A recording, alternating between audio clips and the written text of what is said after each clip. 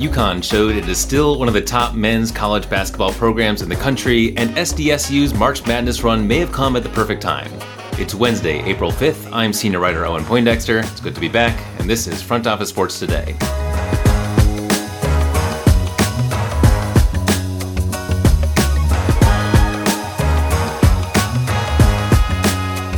UConn is the NCAA men's national champion after defeating San Diego State 76-59 on Monday night. Here to help us understand what this means for those two programs and college hoops more broadly is our reporter Amanda Christovich. Welcome, Amanda. Thanks for having me. So, UConn was for once a team that I didn't hear as much chatter as we're used to going into the tournament, but they were pretty dominant throughout. What does this victory mean for them? Yeah, so pretty much the prevailing conversation was that this is UConn's fifth national championship on the men's side. So only 3 other programs in Division I have more. So this has basically solidified them as one of, men's college basketball's blue bloods. It also, marks sort of a return to UConn's former glory. The last time they won a national championship was almost a decade ago in 2014. Fun fact, my one of my cousins was a freshman at UConn at the time, so that was exciting. And I believe the women's team at UConn also won that year. They win a lot, so I wouldn't be surprised.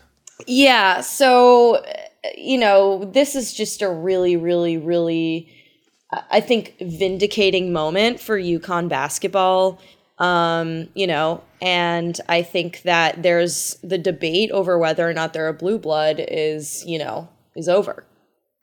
And do you think that they're not going anywhere anytime soon? First victory in 10 years. Do you think the next one is going to be probably sooner than that? Well, if you look at UConn's history, maybe not. But, I think that one of the things that we've all been hearing over the past few weeks is that the transfer portal actually increases parity in college basketball. So even if the team loses some of their key players, Dan Hurley has been recruiting really well. And, folks were talking about how UConn being in the Big East also is good for recruiting. So I wouldn't be surprised if they were able to just continue with this momentum, even if some of, the roster looks a little bit different next year.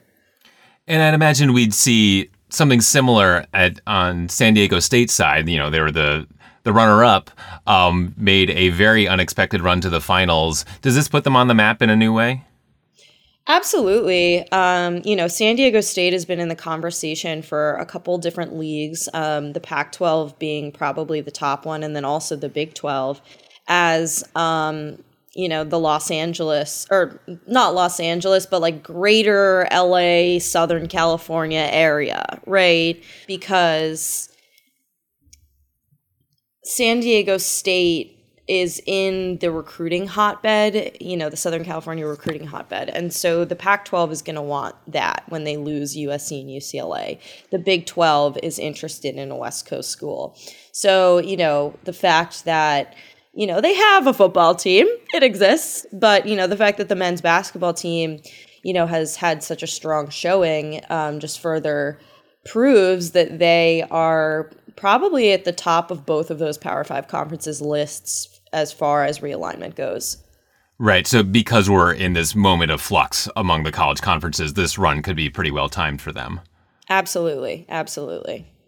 So we also got ratings from the women's side. What did those tell us about the growth of the game and just how people were excited about that tournament? Yeah, so the Women's National Championship on ABC averaged 9.9 million viewers, which was over 100% more than they got during last year's national championship. To put this in perspective for our listeners, there were only like 3 New Year's Six bowl games that got more viewers than the Women's National Championship. There's a long list. I mean, most of the men's March Madness games didn't reach that point either. I don't believe MLS games have ever topped that. NBA finals are usually around that amount. So essentially what we're seeing is that women's college basketball has projected, itself into the sort of top tier for sports media rights. And what this means in the immediacy is that it's going to be very good for them renegotiating their media rights contract, which is up in 2024. And in the long run, it's very vindicating for the women's basketball community, right? Who have been saying that if you put women's basketball on television, it was on ABC, it was on, a cable network, people will watch, and they were right. So the sky's the limit. I won't get into too much detail, but I wrote a feature over the weekend about how the women's tournament, despite shattering pretty much every measurable statistical record, still could continue to grow if certain structural barriers are removed. So, we'll see. We'll see what happens. But, I think this just shows that the appetite for women's college basketball in this country has never been higher. Yeah, and just anecdotally, it felt like the buzz around the women's side was at least and probably more so than it was on the men's this year, for whatever reason. And just to wrap us up here, you went to the women's Final Four. You were a presence throughout a lot of this tournament. Just give us your thoughts on the experience of seeing these moments live. Yeah, it was unforgettable, like one of the highlights of my career so far, to be at the women's Final Four, to be at the East Regional for the men's Sweet 16 and Elite 8. Truly nothing compares to seeing these athletes perform up close in person, and then just to absorb the atmosphere. College basketball fans, I would also put college football fans in this category, but the energy that they bring is really it's incomparable to any other sport in the United States, in my opinion, on the men's and women's side. And just to be able to absorb that atmosphere, to see how much work went into, putting on these tournaments is a lot of work. We're talking hundreds of volunteers, 42 cameras for ESPN, things like that. So, it was an incredible experience, and I'm just really excited to see where men's and women's basketball go next. Yeah, I think we all are. Amanda Christovich, thanks so much for joining us. Yeah, thank you. Let's see what else is going on out there. On Tuesday, attorneys representing two former college athletes filed a federal antitrust lawsuit against the NCAA and the Power 5 conferences.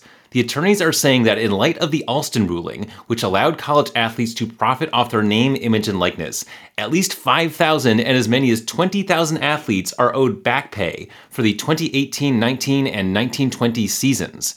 They are claiming damages of at least $200 million and as much as $1 billion.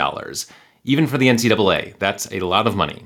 MLB TV, one of the oldest streaming services in the history of streaming, drew a record 172 million minutes watched across 15 MLB games on Thursday, up 42% from 121 million last year.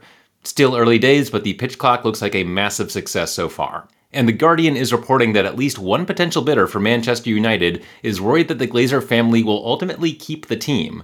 If they do sell, one of the top bidders, Sheikh Jassim bin Hamad Al Thani, could face regulatory questions from the Premier League and the UK government over the fact that he runs Qatar Islamic Bank's UK unit. Coming up next, our editor-in-chief Ernest Baker spoke to New York Liberty star Sabrina Ionescu. Ionescu was a college superstar for the Oregon Ducks, the #1 overall pick in the 2020 draft, and her star has only gotten brighter in the WNBA. Sabrina and Ernest spoke on a wide range of topics, including women's basketball, working with Nike to design a shoe that goes way beyond just slapping a brand and an athlete sponsor on a sneaker, and building her business empire, and a lot more. We'll have that conversation right after this. Here's what's trending now. You can defer payments of a full NetSuite implementation for 6 months. 33,000 companies have already upgraded to NetSuite, gaining visibility and control over their financials, inventory, HR, e-commerce, and more.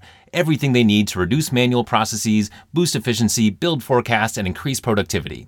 Whether your business generates millions or hundreds of millions of dollars, take advantage of this special financing offer of no payments or interest for 6 months at netsuite.com/front office. That's netsuite.com/front office.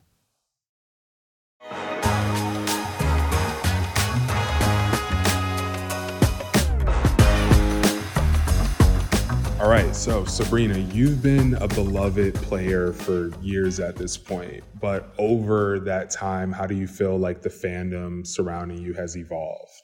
Yeah, I think it's grown, from high school and just representing, where I grew up to, emerging myself into Oregon and, how they value sports in the community there and growing the fans from averaging, our attendance average the first year was 3,000 to finishing off at around 10,000. I've just continued to see it grow over the years. And so now entering, playing professionally and entering this new space of understanding that my reach is far beyond just the city that I play in, but across the country and across the world. It's something that I keep top of mind and continuing to try and reach and relate to fans across the world. And how do you feel about where women's basketball and the WNBA is headed in general? Just because at Front Office Sports, we're always talking about viewership and attendance, and similar to what you said about Oregon, I mean, look at the league. It's every year the playoffs are up, the finals are up, and how do you feel about what's happening in that realm? It's grown. I think, every year there's steps in the right direction. There's more viewers. It's on TV more. Attendance rates are going up. And so that's super important that it's trending in the right direction, but there's still a long ways to go. And I think that's the exciting part, is just understanding that we've not gotten to where we want to be and being able to be one of the 44 players that are able to continue to push the league to be better and just create more opportunities for those girls that are playing in college and high school that have aspirations of playing at this level and creating that opportunity for them to do so. And so it's exciting to see where it is now, but also where it's heading to. What do you think are a couple off the top of the head of like the most important things that you'd love to see develop in coming years? Well, I think obviously starting with paying players more teams. There's only 12 teams, and there absolutely needs to be more, there needs to be expansion teams and just the opportunity for more players coming out of college to be able to play at the professional level.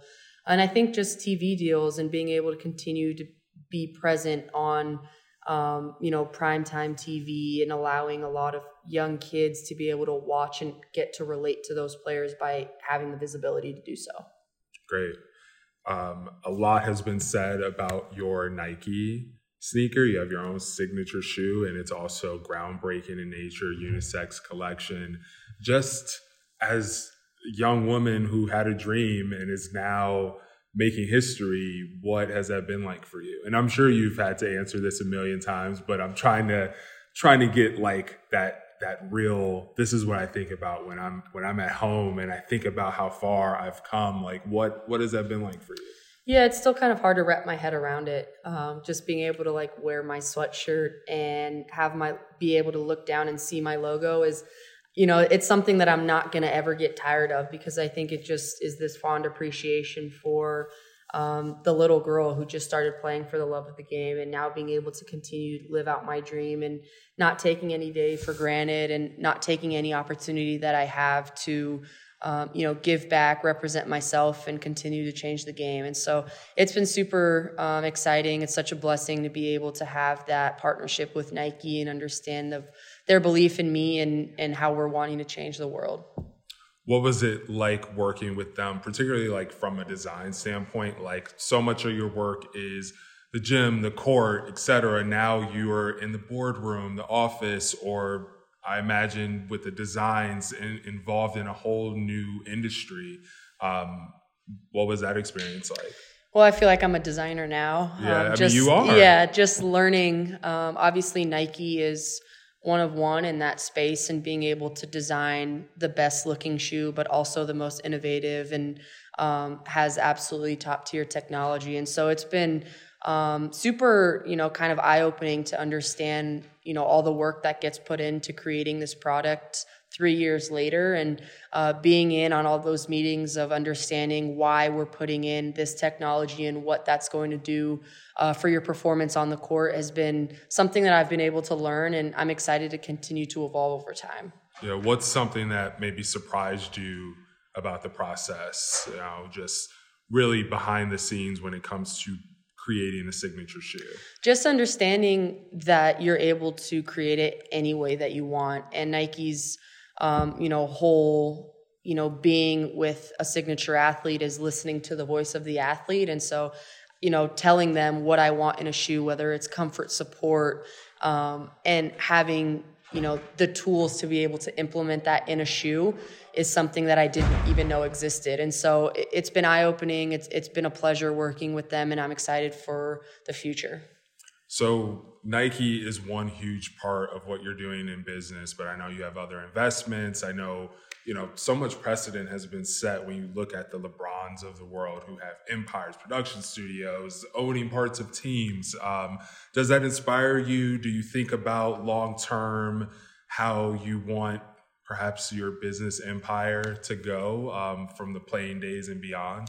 Absolutely. I think, from my rookie year and who I partnered with, that was something that I kept top of mind of, wanting these blue chip brands that are, bigger than just the sport that I'm playing and how that's going to continue to change, change the game. And so from the beginning, that's been something that has been super important to me, and understanding that the ball will stop dribbling one day, and what does that look like for me? And so starting my foundation here and, in the next couple months, and continue to give back in communities, and obviously being able to be in this space where you're able to look at LeBron, look at other players in the league that are, standing up for what they believe in and building their empires, and how that's influencing society is something that, I pay close attention to, and trying to figure out what my passion is.